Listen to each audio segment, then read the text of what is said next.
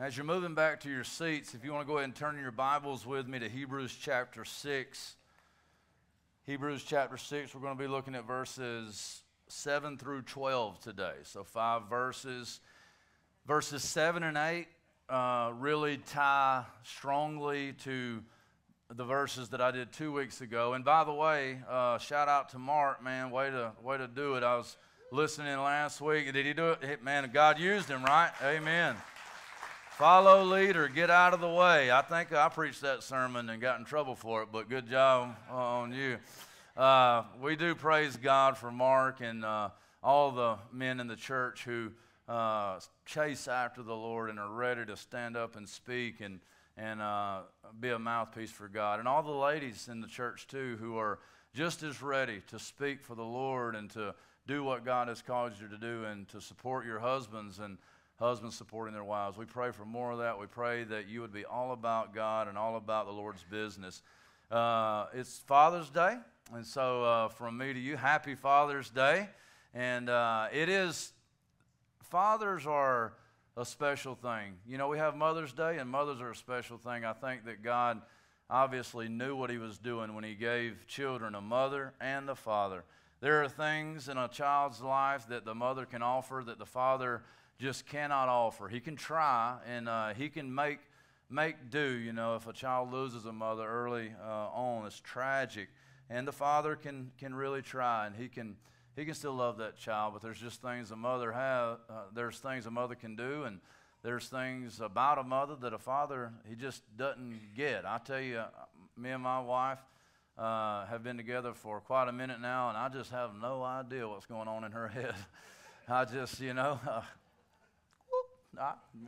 don't know. But there's also, in the same breath, things that a father can offer that a mother just cannot offer. And that's why we need both. And God designed it well. He designed it perfectly to function that way. And so hats off to you fathers out there, especially you fathers who fight the good fight. You are in it. You are ground and pound. You are going to war with the enemy. You are in the Word, you are praying for your family, you are doing devotions, you are praying over your wife, and those things can get tough sometimes. You know, we live in a busy age right now, and it's easy for us to get distracted, like I was talking about earlier. And I find that my plate is just too full right now, even. And I like what Mark has said. And I don't know who stole it from, but I stole it from him. I'll use it as Mark says that busy just stands for bound under Satan's yoke.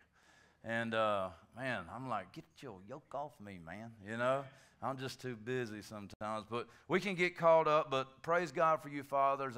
My dad's here. Praise God for him. Happy Father's Day. Pop, he's getting old. Look at him. He's old. No, I love you. He still runs with the best of them. He'll work circles around a lot of guys I know. So praise God for him being here. Hambone's a father to me as well. He's in Italy right now, so that's messed up. He'd left me over here. But 2 weeks in Italy, they needed it. They deserve it. Praise God. They work, their fingers to the bone for the Lord. So him and Deb went over to visit Deb's sister, and her husband and Deb's brother is over there, and his wife as well. So they're having a little semi-family reunion over there, sibling reunion, and so that's a good thing. So praise God for that. But happy Father's Day, and let's get into the Word of God. Let me pray one more time just to ask God to bless this Word. Lord Jesus, we thank you. We come before you. We give this to you. And God, I pray that you would be lifted up, that you'd be glorified, you'd be exalted, and that we would be trained, that we would be better when we leave here than when we came in. Guard the Word that's about to go forth, that it wouldn't be my opinion or my stuff, but it would just be what you have laid out in the Word of God, your Word, that you've revealed to us. We love you. We thank you. We give you this time in Jesus' name. Amen. Hebrews chapter 6, starting in verse 7, if you'll stand to your feet for the reading and the hearing of God's Word.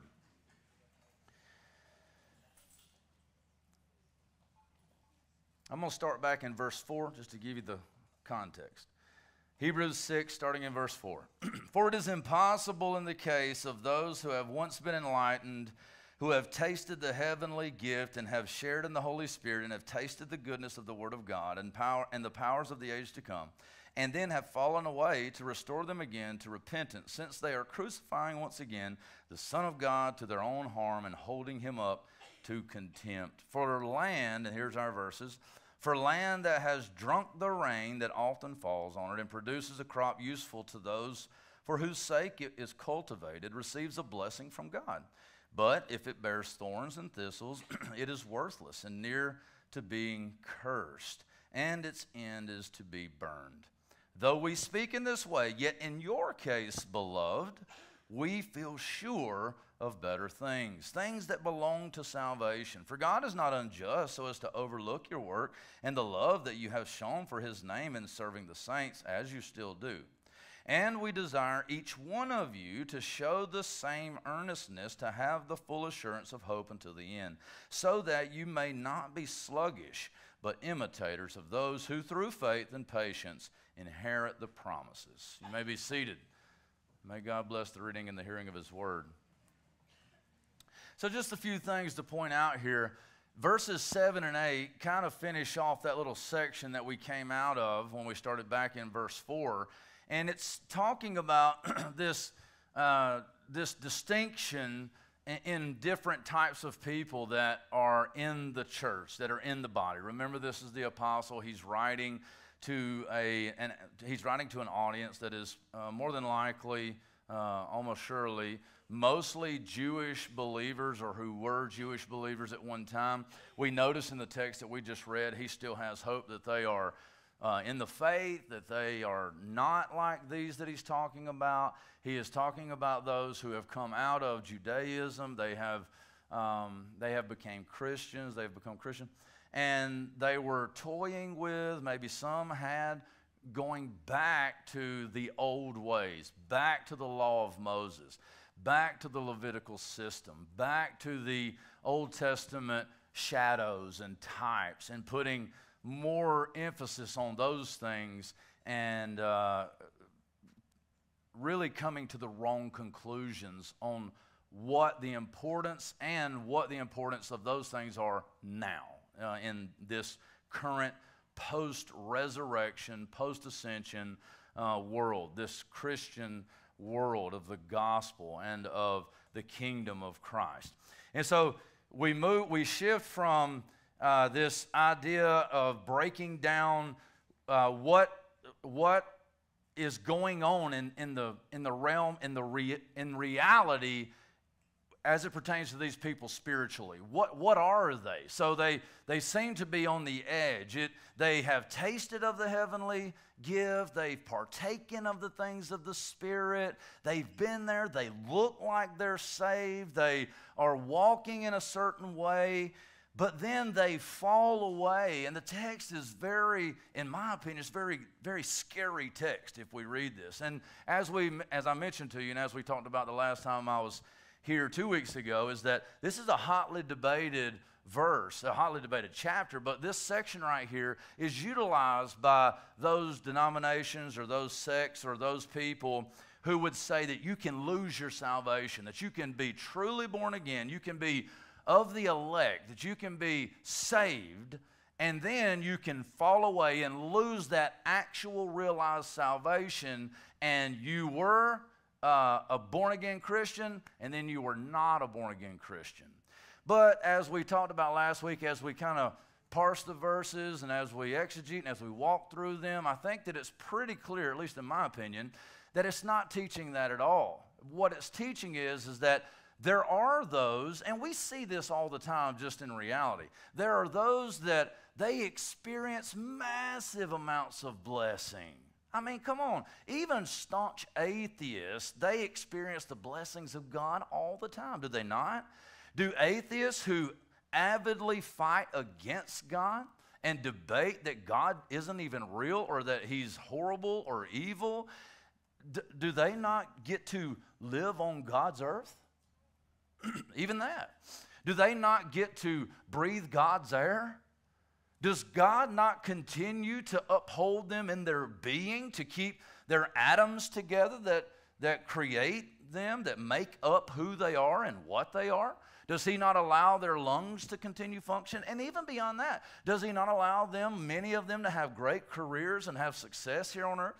To have wives or husbands that love them and they get to experience loving relationships, the sons and daughters. And as a matter of fact, they're so blessed sometimes that many of the righteous look on the life of these staunch atheists and unbelievers and God haters and they say, why do they got it so good? Right? But it's only a misconception and a misunderstanding of where the most blessings, where the most wonderful and precious blessings actually exist. Is that right? And so the text here is saying there may be some of those who have seemed to have come in. And it uses the words like partaken of, tasted, seen, had a glimpse. But then they have fallen away. And then it does something odd, and I'm just setting it up like this, is that here at the end in verse 6 it says, and then have fallen away, it's impossible to restore them again to repentance. And we talked last week about the different types of repentance. You have different kinds of repentance. There is a repentance unto works, there's a repentance unto faith. There is a different motivation. And are you doing what you're doing because you are in love with the Lord, you're pursuing the Lord, or are you doing what you're doing to strong-arm the Lord and to get at his stuff? And that's two different, very different things. And then it goes on to say this, since they are, and I thought this was important, and I had it outlined, I didn't share it last week, we just kind of ran out of time. But it says here, it says, since they are crucifying once again the Son of God to their own harm, and here's the second, and holding him up to contempt. Basically what this is saying, and these are both present active participles. So it says, those who have fallen away, this is the way it would kind of literally read in a hard line reading. Those who have fallen away, the ones who are crucifying him again right now, present tense, active participle. It says, those who have fallen away, the ones who are crucifying him all over again. What do you mean crucifying him all over again? Jesus Christ is resurrected. He's ascended into heaven. Jesus isn't here for you to crucify again. Here's the deal, that we've come, we've tasted, we've seen what he does with sin. We've seen how he kills sin. We see that he's supposed to kill sin. And we say, I don't care, get back up on the cross. I need more sin in my life. And we know you need to be on the cross to deal with sin. And so get back up there because I've got a little more sinning to do. We're actively choosing our sin, intentionally choosing our sin over the Savior. So we are crucifying him all over again. We are putting him back on the cross. We are not, think about it this way. We are not living in the reality that Jesus Christ is no longer paying for sin, but he is resurrected, he has ascended into heaven, and he is sustaining our life in him. Does that make sense? Now, obviously, the effects and the power of the crucifixion, the death of sin, and we've talked about this before as well, is that Jesus did not die on the cross so that you could live per se. And now follow me theologically here. Jesus died on the cross so that you could die to yourself. See, the cross has to do with death. The burial has to do with death and putting away. The resurrection has to do with life. And the ascension has to do with the realization to a certain degree of that life that is in the believer. So Jesus Christ died on the cross, was buried in the tomb to put away death, sin, hell, and Satan. He resurrected, vindicating him as the Son of God who is the life. Jesus Christ says, I am the resurrection and the life. He is life. He then ascends into heaven so that the Holy Spirit could come and make that life, that death of sin, life in Christ, an actual reality in the believer as the Holy Spirit comes back to indwell the believer and to apply, to impart the righteousness of Christ that they might be lifted up, transferred from the domain of darkness into the kingdom of the beloved Son. Does that make sense? And so Jesus Christ is ruling and reigning now from heaven. The Holy Spirit is here. The gospel is that doorway. The gospel is the power of God for salvation. And here we are. And so we have those who, they're here, and this may be many of you. This could be me. We need to understand. You say, oh, no, the guy up there preaching, man, look at him. He's doing that. Man, he's doing it, baby. If anybody, it's him. No, You remember when Jesus Christ was speaking and he said, there's going to be a lot that stand before me that day. And they said, did we not cast out demons? Did we not do all these magnificent things? And Jesus never once corrected them. He never said, you didn't cast out any demons. No, he said, yeah, but I never knew you. You do not work to secure salvation. It doesn't work that way. You can do a lot of good things. A lot of repentance can be in your life. But what type of repentance is it? What type of belief do you have? Why are you doing what you are doing? And we need to be continually examining ourselves. And basically what he's showing here, and I'm going to even hammer a little bit more here in just a minute, is that there are many people who look like they're believers, and they do a lot of good stuff. It's really hard to tell them apart. But at the end of the day, they prove themselves to have never been a part of the family of God and the people of God. As John said, they went out from us, but they were never really of us. You can't go out from somewhere if you were not there. So they were there. They were even part of the visible church, doing work, ministering for God. But that's different a lot of times from being born again. I can work for my boss, or I can love him and serve him. Those are two different things as a son. So let's move in now in verses. So he's talking about this impossibility, the crucifying and the holding him up to contempt are present active participles. And so that's something that's being done now, which is a distinction I wanted to make, because here's the deal. We come into the faith, we pray a prayer, and especially in Southern Baptist life, but I think now probably this new evangelicalism, I don't know what label to put on it, but it just seems that the churchy culture right now is this idea that you say a prayer one time at one point in your life, and that's it, baby. That's done. That's done. Once saved, always saved, no matter what. But the text really seems to do battle with that idea. It's that, yes, once you are born again, you are born again. But the born again will reveal who they are by what is expressed in them, through them, and demonstrated by them, as the Holy Spirit is working in them and setting them apart and sanctifying them and maturing them and so on. And here, that idea is being challenged of, yeah, you are part of the church, so you're good now. He gives a demonstration in verses 7 and 8. Let's look at that. He says, and remember this is coming right out of those who have tasted, they've shared, and all this. It's impossible to restore them again. And here's an illustration. 7. For land that has drunk the rain that often falls on it and produces a crop useful to those for whose sake it is cultivated receives a blessing from God. So here's the first. We're going to see two categories. The first category is land. Now, both are land. That'll be the first thing I'll point out. Notice that the rain falls on which land? Both. The rain falls on both. The rain falls on the just and the unjust. That goes back to that idea that everybody experiences the blessings of God to a certain degree. We call this common grace. Now, some people deny common grace, but I have still not figured that out. I don't get it. Anything is grace unless you are being tormented in the fires of hell. Right? I mean, what do every single individual in this church deserve? Death, hell, wrath, abiding on us forever at all times.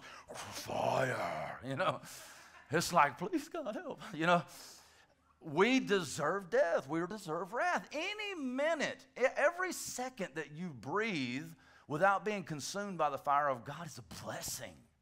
It's a blessing. Unbeliever or non-believer, or believer or unbeliever. All of this is a blessing. It's all a blessing. And so the first thing I'd point out is that the rain falls on both types of land. Land with good crops, land that's overgrown, falls on both. For land that has drunk the rain that often falls on it and produces a crop useful to those for whose sake it is cultivated receives a blessing from God. So here's the first distinction. We have a piece of land, and when the rain falls on it, a crop is produced. Okay, very simple. We have these agricultural examples all the time in scriptures, agricultural culture that they lived in. So very useful. But we can see it too, and it helps us. The rain falls on it, and a crop is produced, and that crop is beneficial. How many of you have gardens?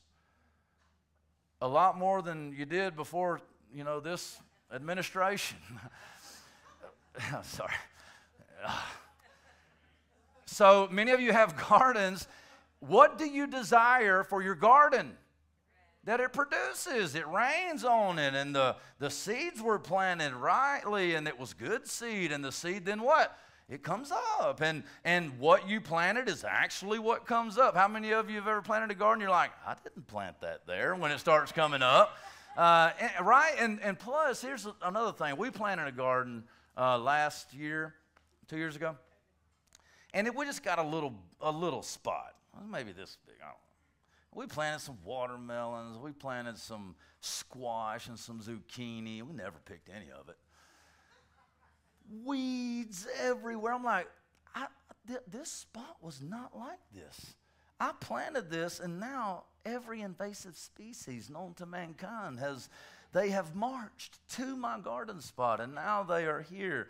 And it was just really weird. Now I've got watermelons, and I don't want watermelons. I can't get rid of them. They're like way over there. I don't even know how that works. But when you plant a garden, when the rain falls, you want the right stuff to come up. So what? You can pick it. You can harvest. You can take the crop, and it'll be useful, right? And you can benefit from it. It's useful.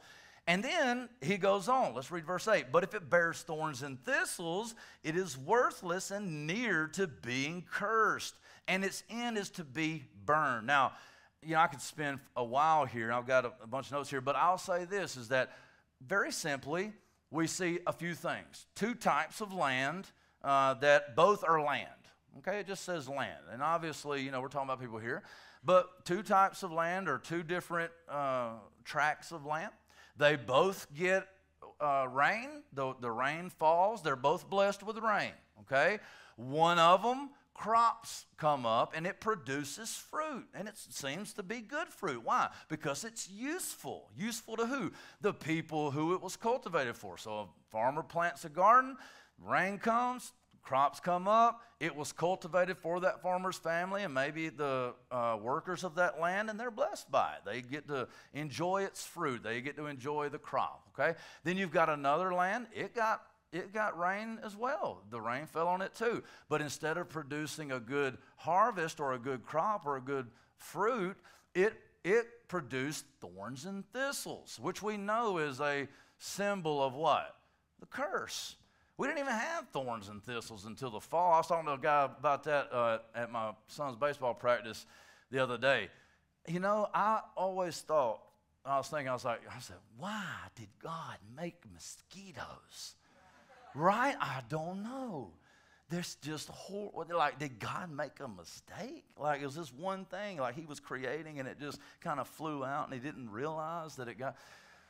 But I didn't even put this together. I heard somebody say this the other day. I was like, did you know that thorns and thistles did not exist till post-fall? Thorns and thistles were a result of sin. I was like, gnats, mosquitoes.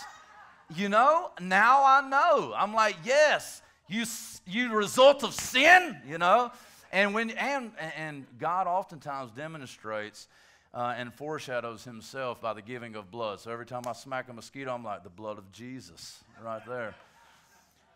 What does the tract of land produce? So it produces thorns and thistles. It's useless. And just in agricultural language, when you have a field that's not a good field, and somehow, one thing I'll back up to is that what needs to be done in order for when the rain comes that the right crops come up? Huh? You got to weed it, but what comes before that? You got to plant it. You got to put the right seed down, right? You got to cultivate. You got to put the seed down. You got to put it in its rows. You got to organize it. You need to take some care.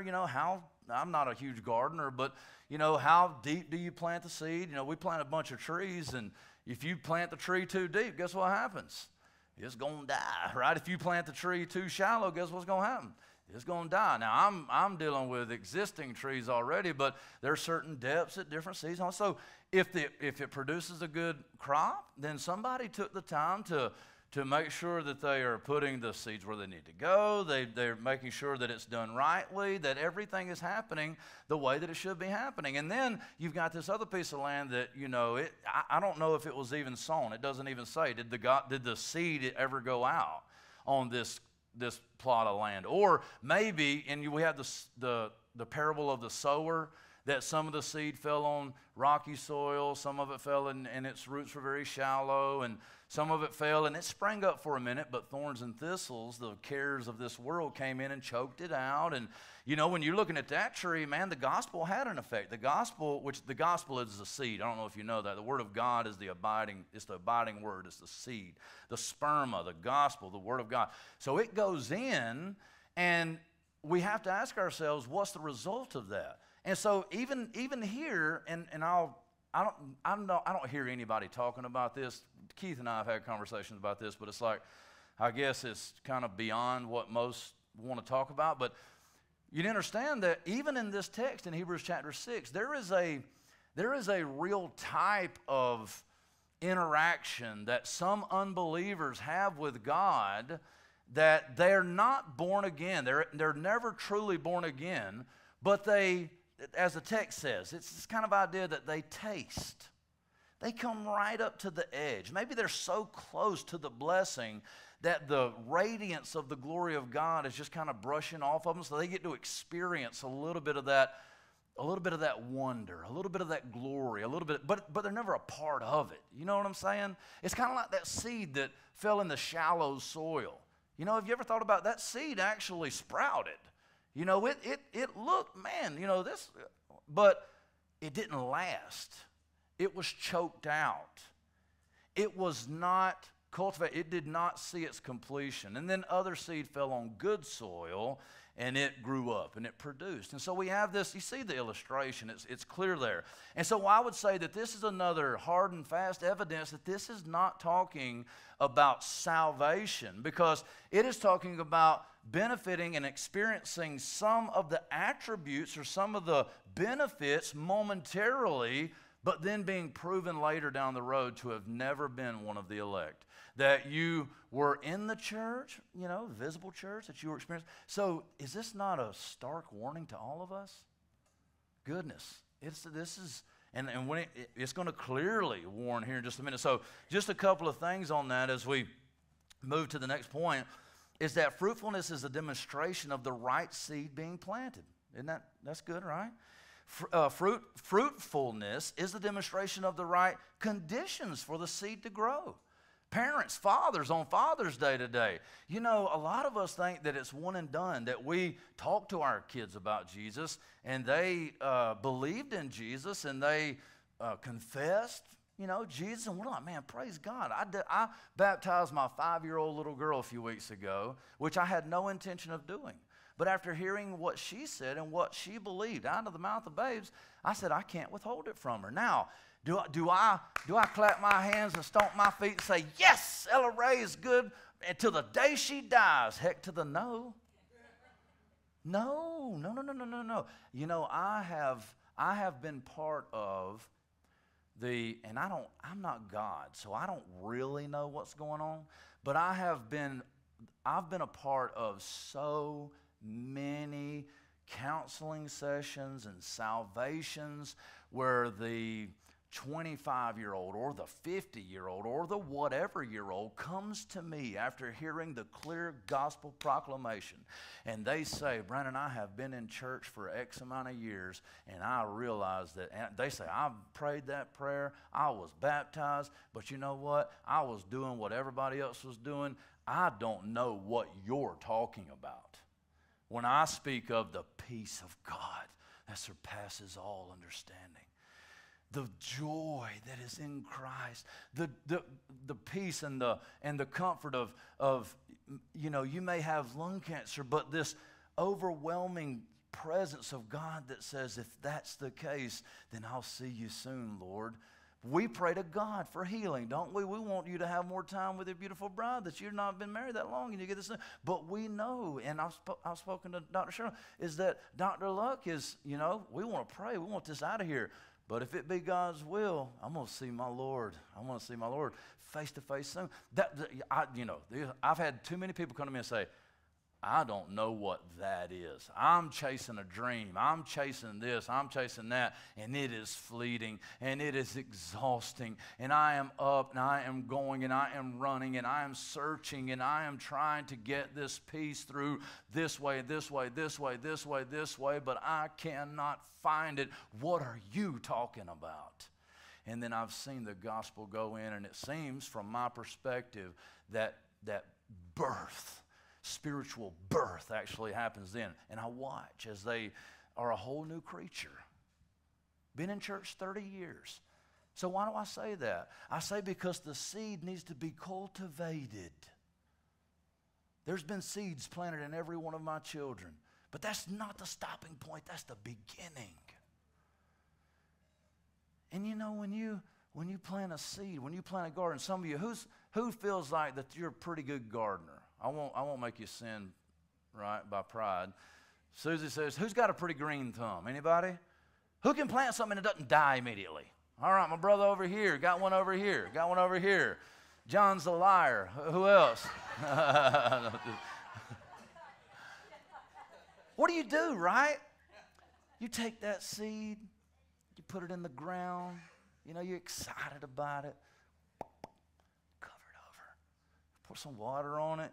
Maybe put a little Miracle-Gro on it. Put you some fertilizer, put you some nutrients, right? And you come and you check on your seed.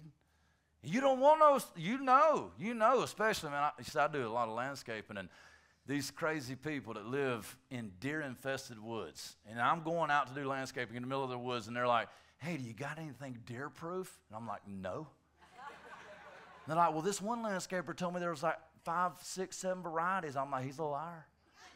Deer will eat anything if they're hungry enough. You could plant some barbed wire,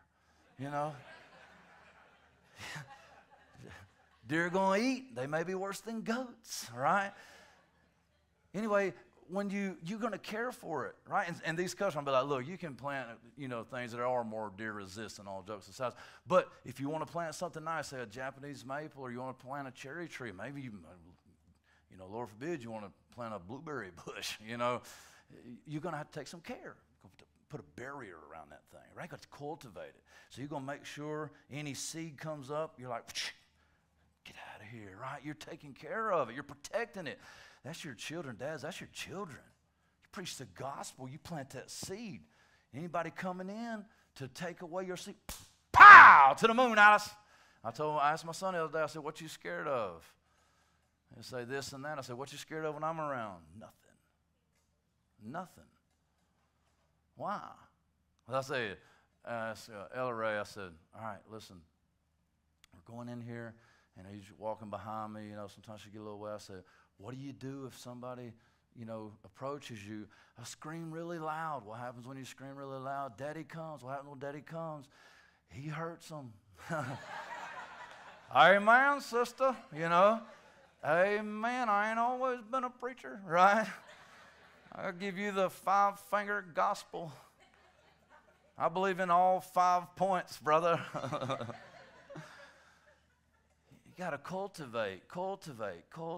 And that's why, Justin and Victoria talked about this a lot in Deuteronomy, where it's talking about the frontlets and all that kind of stuff, and it's just about always having the Lord before you, always having the Word before you, speaking to your children in every moment. Just use it all. It's like, I know that the books will tell you, like, make sure you do a devotional at this time. It needs to be about this length, because you lose the attention span of your child. And listen, I'm not against like structured devotionals. I need to do more of that, actually.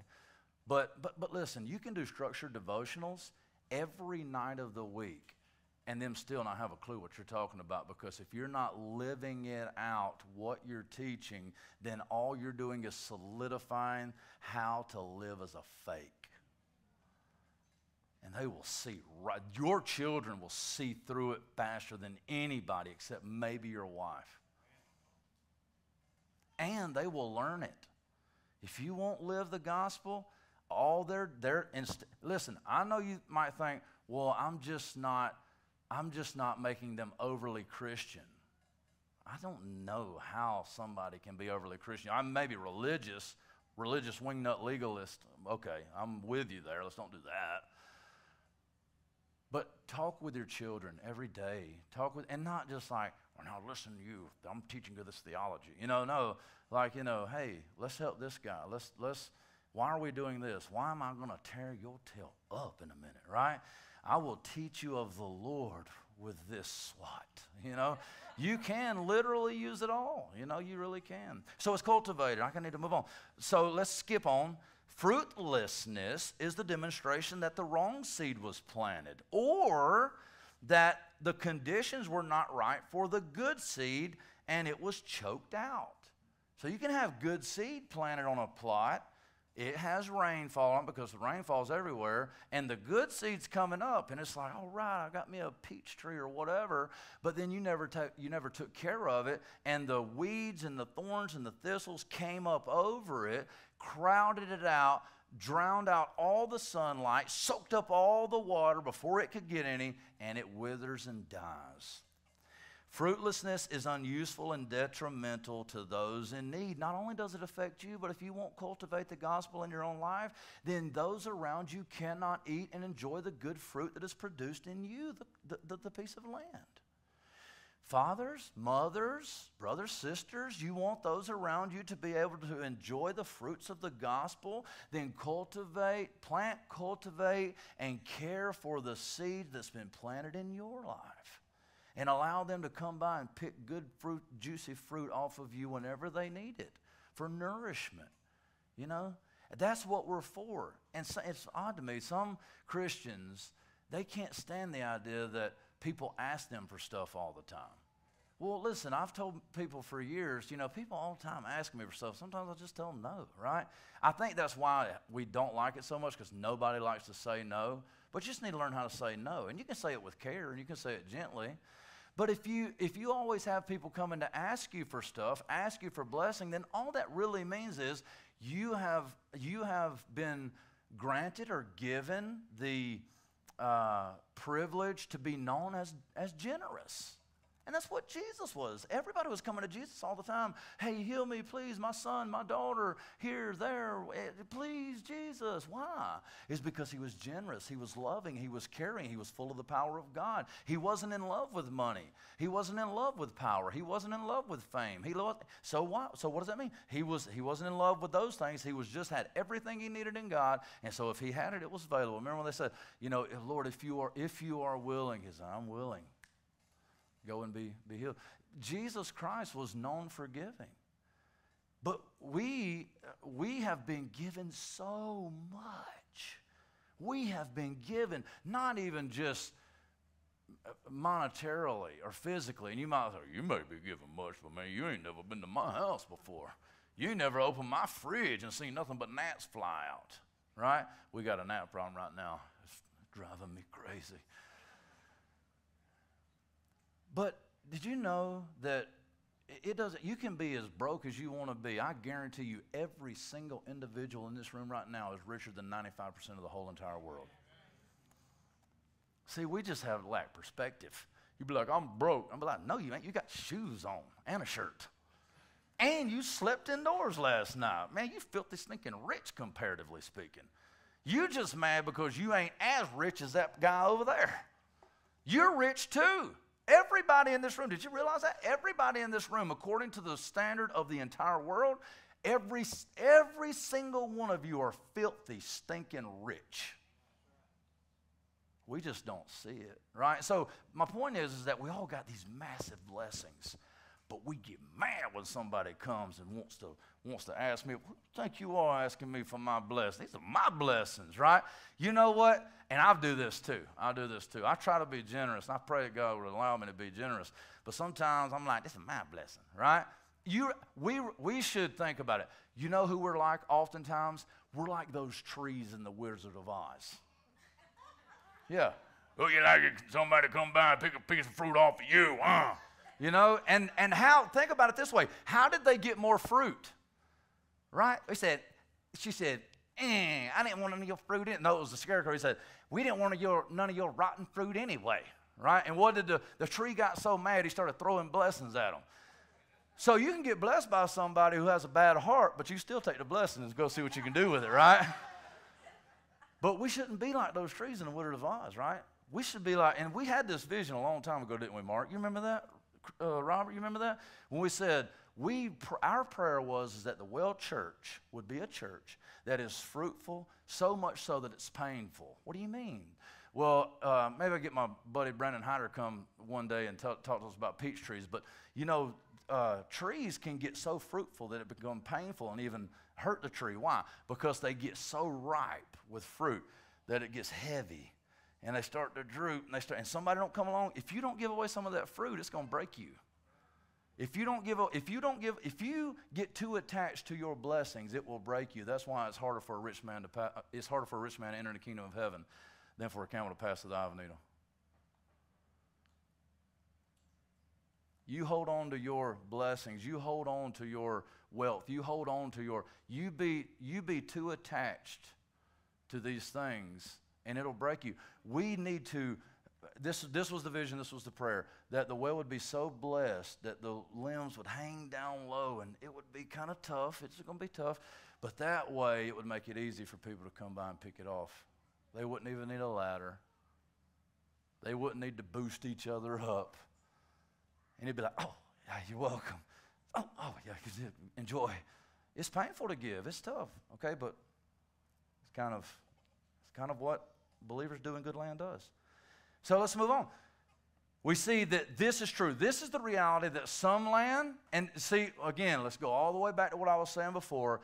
We are demonstrating the difference between true believers and those who really look like it, but then in the end proved to be what? Useless. Listen to the text, the second. But if it bears thorns and thistles, it is worthless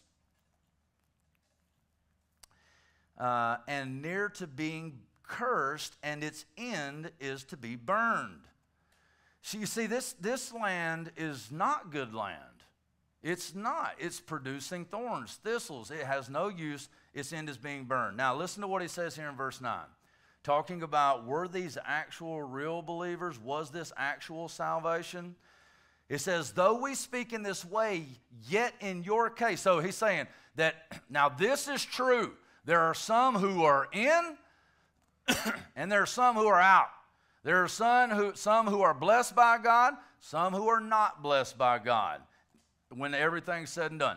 There are some who demonstrate that they really do have a relationship with God. They really do have the seed. They really are cultivated. They really are bearing fruit. This is the real deal over here. And others prove after a season of growth, after a season of testing, that it's just thorns, thistles, no seed, at least no healthy seed, and no fruit. This is worthless. This is useful. This is to be burned. This is blessed. You see the two distinctions here.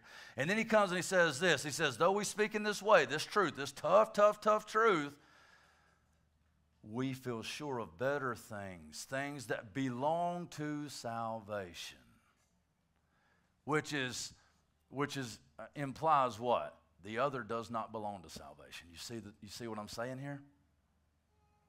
Everybody's wondering, well, does that belong to salvation too? And they were saved and then they wasn't saved, and you know, we're kind of in and then we're out, and oh no. And I'll tell you right now, I wouldn't want to live in that reality, because let me tell you something.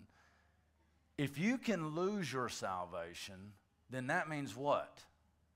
You need to be able to earn your salvation and keep your salvation.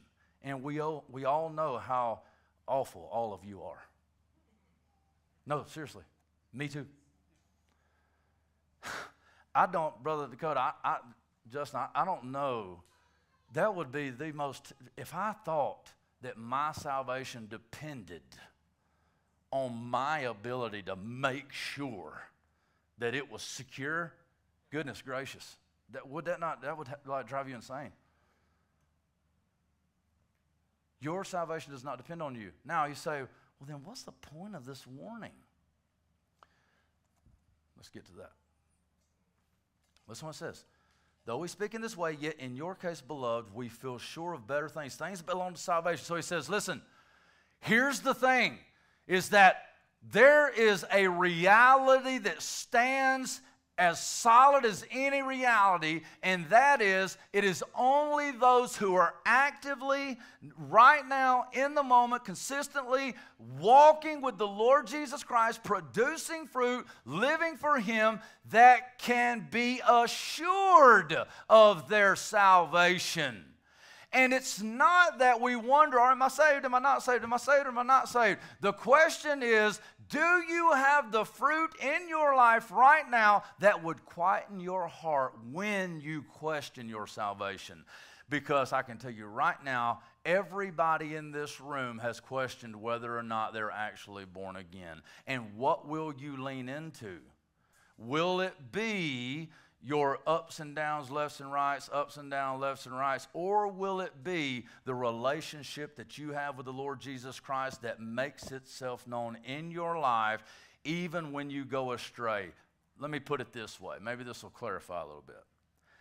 I've had people come to me worried to death about their salvation. Oh, I just don't know. You know, I've got these things in my life, and I think the Lord, I know I'm living in a displeasing way to the Lord, and I don't want to displease the Lord. What am I going to do? Can you pray for me? I got to get this sin out of my life, and I'm struggling, Brandon. I'm really struggling. I'm fighting this, but it just seems to find me, and why am I so stupid? You know, doing the thing. I got to. How do I get released from this? Tell me, please. I don't want to displease the Lord. I don't even think I'm saved. What do I say to that person? You know, I kind of, my heart breaks for them, but I kind of almost giggle because I'm like, you know, I'm not sure you need to be worried about that sin. We need to do something about that. We need to, let's formulate a plan. Let's get this under control. But, you know, I think people who aren't saved probably don't care. You know, people who are just tore up whether or not they're saved, I need to be, Brandon, I don't know, I might be lost. I need Jesus. What if He turned it back on? You know, look, you okay. Calm down. People who love God and are terrified at the thought of losing Him are usually saved. You know what I'm saying? Like, no, you know, that would be kind of weird, right? An unbeliever who doesn't even really believe in God, who has never really accepted God, never been born again, worrying about their salvation, like, why do you care? It's the person who has been on fire at a moment, and they've been like all cylinders, right? Then they fall into a sin. Maybe I see them in their sin, maybe I don't. Maybe they come to talk to me about it later. I've had both conversations multiple times, and the ministers in the room and the believers in the room who minister, you know the conversations, because I guarantee you've had them too. I've had the one example I just kind of comically did, but yeah, it's true. I have those come. They'll be like, I don't know. And I'm like, hey, listen, calm down. I'm not worried about you. Worried about the sin. Let's get this under control. But, you know, I tell them, I say, I would be more worried if you didn't care, because I've had that conversation too. Somebody will come to me and they'll say, you know, Brandon, I'm not sure what to do. I'm like, what's up? What's going on? What are you talking about? I'm like, well, you know, I came to the well, and, you know, I've heard you preach, or I heard this guy preach, or I got into the Bible, I went on a retreat, whatever, and, man, I was on fire for the Lord. And then something happened, you know. I just kind of lost my fire, and I've got this sin going on, I've got this going on, and I know I probably shouldn't be doing that, but I don't know, I just don't have any passion. It just doesn't even matter anymore. Is this, you know? I'm like, bro, you need to be worried. You need, please, we gotta get on our face. We've got to get on our face for both, right? Because we can't sin, right? But man, when you get into that place and you're sinning, and you know you're sinning, and you're just like, it'll be all right. And even this, you ever talk to the Christian that said a prayer one time in VBS, and now you're talking to them, and it's obvious that they don't live for God. They don't even hide their sin. And you talk to them, and they're like, don't you know Jesus died for all the sins that I'm going to commit tomorrow? It's fine. Oh, my goodness. You see Hebrews chapter 6 now? You see Hebrews chapter 6 now? Oh, don't worry about it. Jesus died. He died on the cross to forgive me of all the sins, even the ones I'm going to commit tomorrow. It's fine. Does that sound like this? Since they are crucifying once again the Son of God to their own harm and holding him up to contempt. And that word, holding him up to contempt, that actually means making a public spectacle of him. The original Greek formulation of that participle is, it is basically making a mockery of him publicly. It's literally the guy that says he's a believer, and he's participated in and enjoyed some of those things, but now he's just flippantly sinful. Yeah, I'm a Christian. He says he's a Christian, but he's just doing all these things, or she's doing all these things and making a mockery of the Lord Jesus Christ for all to see. That's kind of what that is. See, you see it? He says, I don't believe that about you. I believe better things. These are things that belong to salvation. For God is not unjust so as to overlook your work and the love that you have shown for his name in serving the saints. Now, here it is. We're going to kind of finish out right here, because we said, well, you know, what's Paul's objective here? You know, I think it's a good question to ask of the text, right? We got this massive warning. I mean, this is a massive warning, right? It's impossible. Hey, listen, you make sure you click, you stay after Jesus. You chase after him. Earnestness, don't be sluggish. Get after him. Why? Because you will either be in one or two camps, and you do not want any questions surrounding where you are and who you are and what you are. And I say it that way because when you are truly born again, you're of another what. Remember when Jesus was talking and he said, you know, if my kingdom was of this world, you know, my men would fight, my disciples would fight for me. But my kingdom is not of this world. Well, I always thought that was just the most amazing verse. It's not that his kingdom has no part in this world or they're completely disconnected. He's saying that formulation of that verse and the way that's written, that of is a source. It's an of. So he says, my kingdom is not of this. That's like when John said, they went out from us, but they were not of us. That's like they were not sourced from here. They did not come from here. What he's saying is, my kingdom didn't come from this world. That's really what he's saying. It's not from here. My kingdom is from another place. It's another source. It's altogether different. And true believers are altogether different. And when we're living as if we are in this world or part of this world, and we're really a part of another reality, then we are making a mockery. We are living in a way that is not aligned. And I'll tell you right now, you want to be the most miserable human being that you could possibly be, then be born again truly and try living in sin in this world. You will be in misery. Can anybody say amen? Because every one of you who are true believers, you've all fallen. We have all fallen. We've all gotten into sin. We've all slipped up. Some of us gotten caught up in sin for a season, but it was the most miserable season of your life because you knew this is not who you are. But listen to what it says, for God is not unjust as to overlook your work and the love that you have shown for his name in serving the saints as you still do. And we desire each one of you to show the same earnestness, to have the full assurance of hope until the end. You see, this is what it's about. Is that as you live out your faith, as you live out for the Lord Jesus Christ, it does a whole lot of things. It provides cultivation. And if I had a lot more time, we could go into this idea of that seed, that promised seed. See, the Word of God is the seed. The gospel is a seed that goes in. But the Word of God is also referred to as the sword of the Spirit.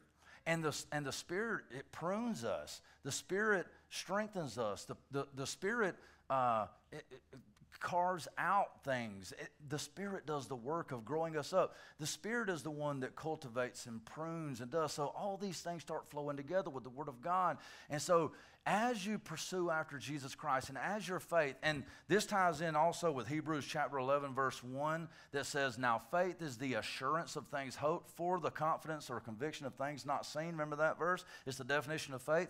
Well, I don't know if you ever tied it back to Hebrews chapter 6, but listen to what this says now with that on the front of your mind. And we desire each one of you to show the same earnestness, to have the full assurance of hope until the end. What is he saying? He says, you need to make sure that you continue pursuing after the Lord Jesus Christ so that you can have the full assurance of your faith. This is all about being sure that your faith is genuine. It's not about how you get faith. It's about being sure that you have legitimate faith. Works do not earn you faith. Works that are done unto the glory of God for His name demonstrate true faith. And you say, well, why should I work? Why should I work? You work in order to work out your salvation with fear and trembling, knowing that it's God who is at work in you, both to will and to work for His good pleasure. You need to work because God is working in you. And if you're not working, then God's not working in you. And you can be a part of that. And if you won't work, then you won't grow, you won't be sanctified, and you have no assurance. And I'm sitting here looking at you going, bro, I don't know. You might be going to hell. And you're like, I'm good. You should ask me, why do you think I might be going to hell? Because you have zero fruit on your tree. And God said a tree will be known by the fruit that it bears. It's not me judging. It's not your brother judging. It's me from a concerned heart, or him or her from a concerned heart going, I'm just worried about you. Because you say that you're an apple tree, but all I see is cucumbers. You see what I'm saying? So why work? Because God is working in you and with you and for you and on you. And if you're not doing anything, last part of the verse, and we desire each one of you to show the same earnestness. Why be earnest? Why be pushing? Why?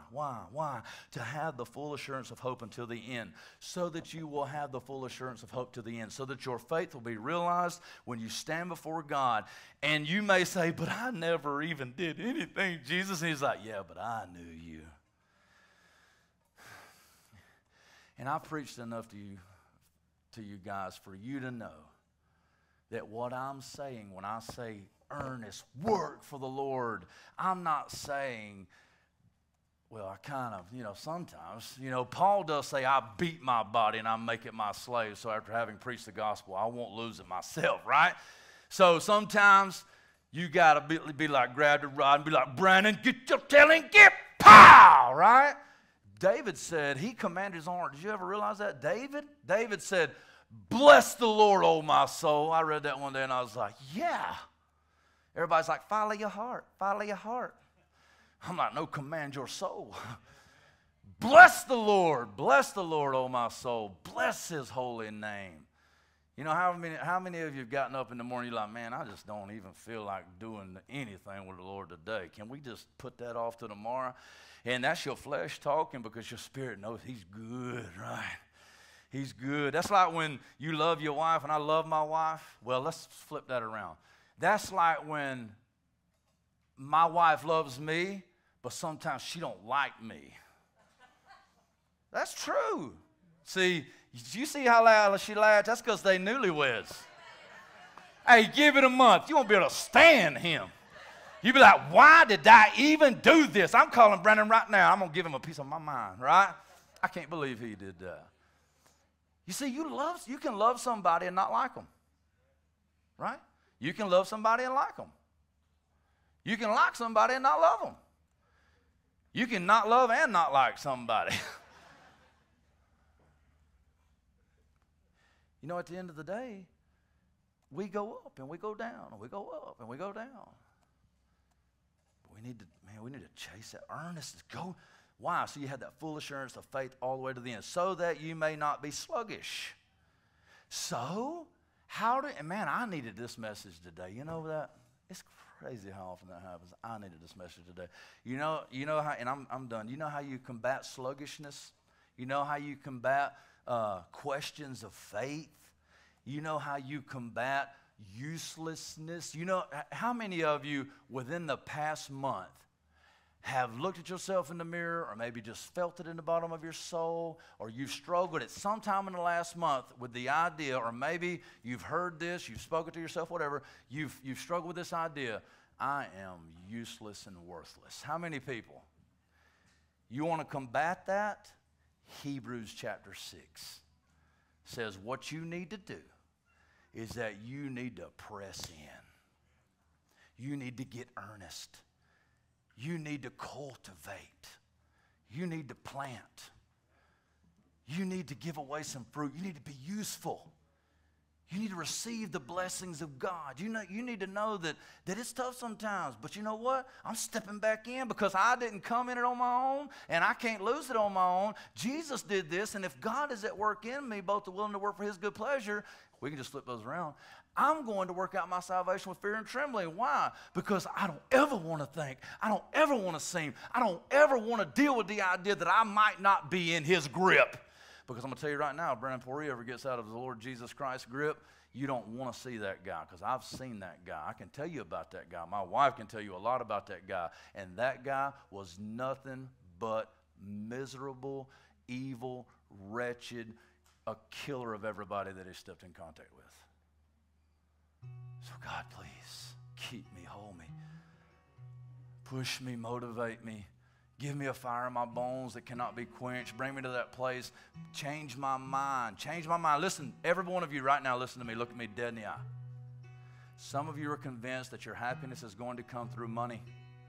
Some of you are convinced that it's going to come through leaving your children a big old nest egg. Some of you are convinced that it's going to be in building a company or building a career or getting a degree or whatever, getting that car, that truck, that whatever. Some of you have thoroughly convinced yourselves that that is the route to happiness. And I'm telling you right now, listen to me, look at me, that is a route and the road to damnation. And all along the way, I promise you this, you will be miserable, because there is nothing like chasing the chaff on the road to destruction, when all you got to do is hang a right and go with the Son of the living God. In him we find our life. In him we find our breath. In him we find our being. In him we live and move. In him we find who we actually are.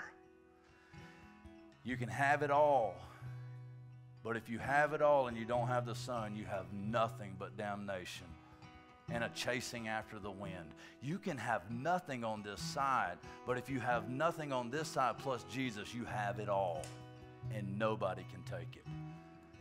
Lord Jesus, I pray right now for my friends, my brothers, and my sisters. God, I pray for my own soul, and I pray that they will pray for me, God, that my eyes will be on you, and that you would release me, that you would release us from anything that hinders, from anything that binds, from anything that's choking us out, God. Send brothers and sisters into our life to rip the weeds up by the roots, God, that they would not interfere with this tree that's growing.